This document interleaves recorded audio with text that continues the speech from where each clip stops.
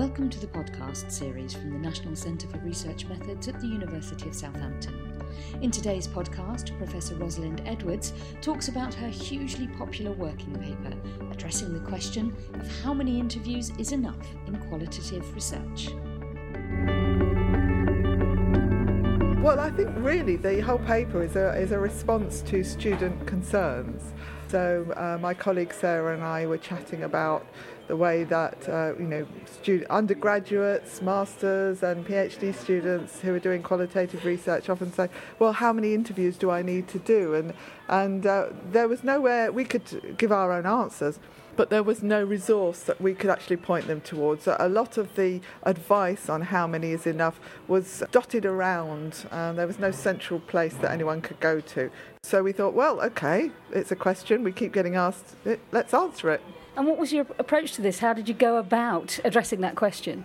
Well, we thought we won't just put forward our own perspectives here because we've got particular ideas. Why don't we go to the people who usually provide advice about research methods, experts in the field, and ask them to answer the question? So we drew up a list of experts whose work we admired, who'd written on research methods, and we looked to see that there was a variety of disciplines and different geographical areas and different substantive topics that they researched on. And then we simply sent them an email saying, if you had to answer this question, a student asked you how many qualitative interviews are enough, how would you answer it?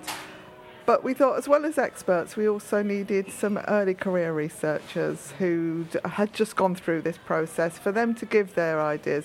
So we did actually also a similar process of approaching early career researchers by email, sending them the questions, say, what advice would you give to other students? You got a very good response. One of those responses really did make you stop and pause for thought. Tell us a bit about that particular response, yes. What it was and why it made you think again.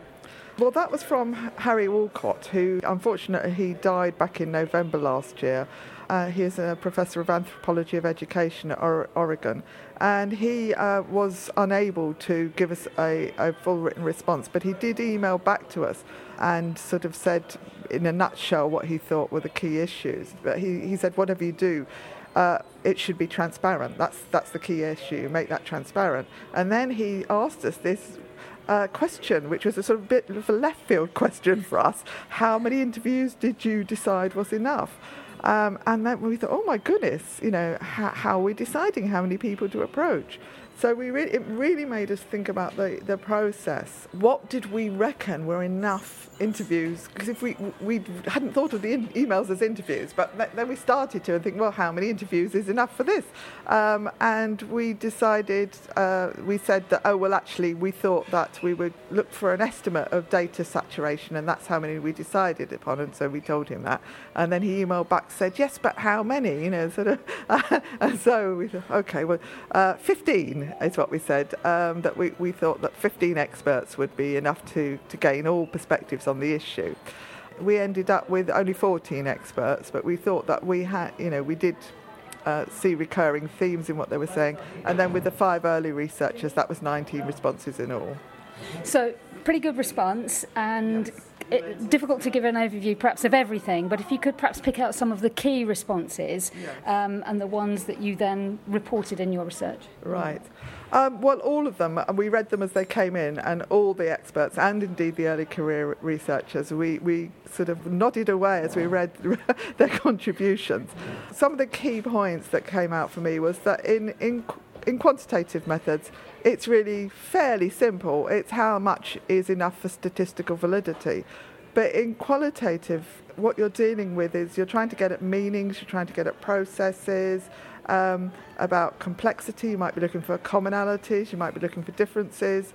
And also, quite often, researchers are working in qualitative methods where they're sort of doing this combination of sampling, collecting the data, analysing that, maybe going back again, doing more sampling, collecting and analysing. So the overall answer that came out after all of these experts is it depends. And so our task, we felt, was to draw out what it depends on that would be useful for people reading the paper. And we identified 3 areas. So one key area was around the epistemology and the methodology. What is the nature of the research? What's its purpose?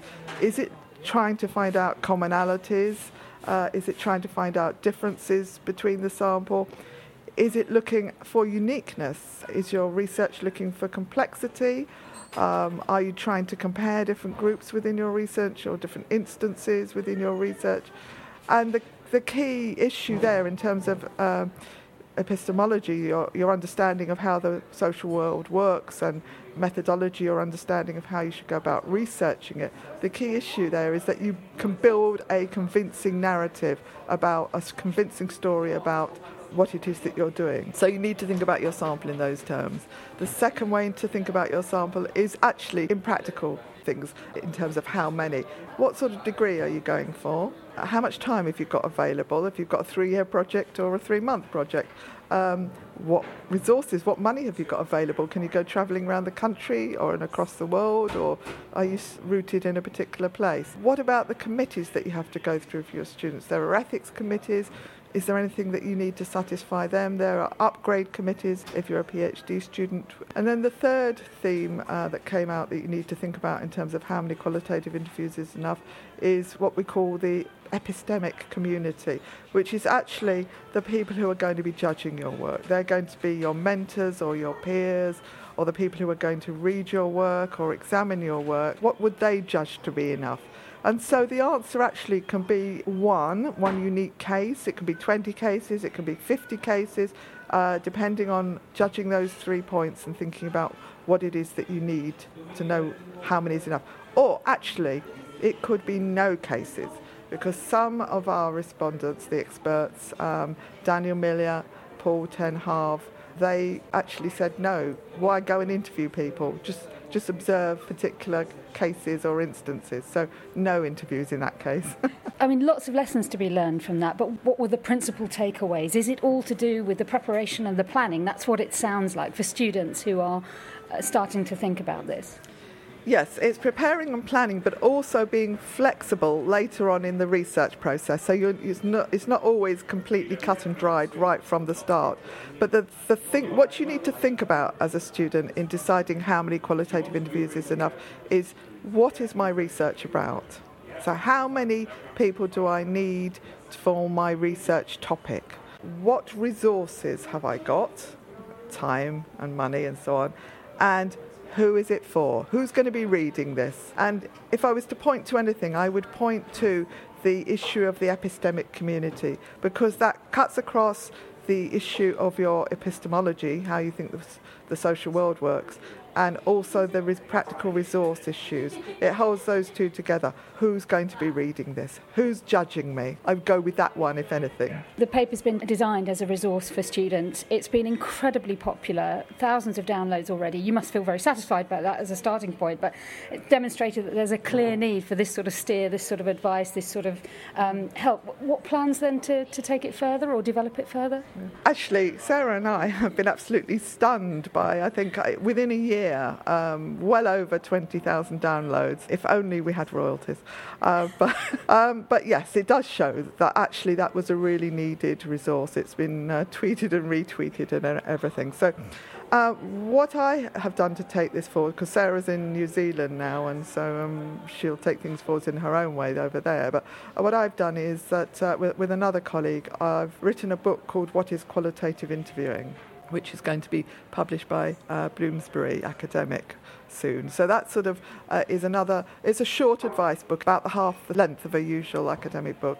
So that's another of these sorts of advice books. And then the other thing that I think in order to take this forward is to listen to the recurring concerns of our students and to identify what working papers would be useful in that way.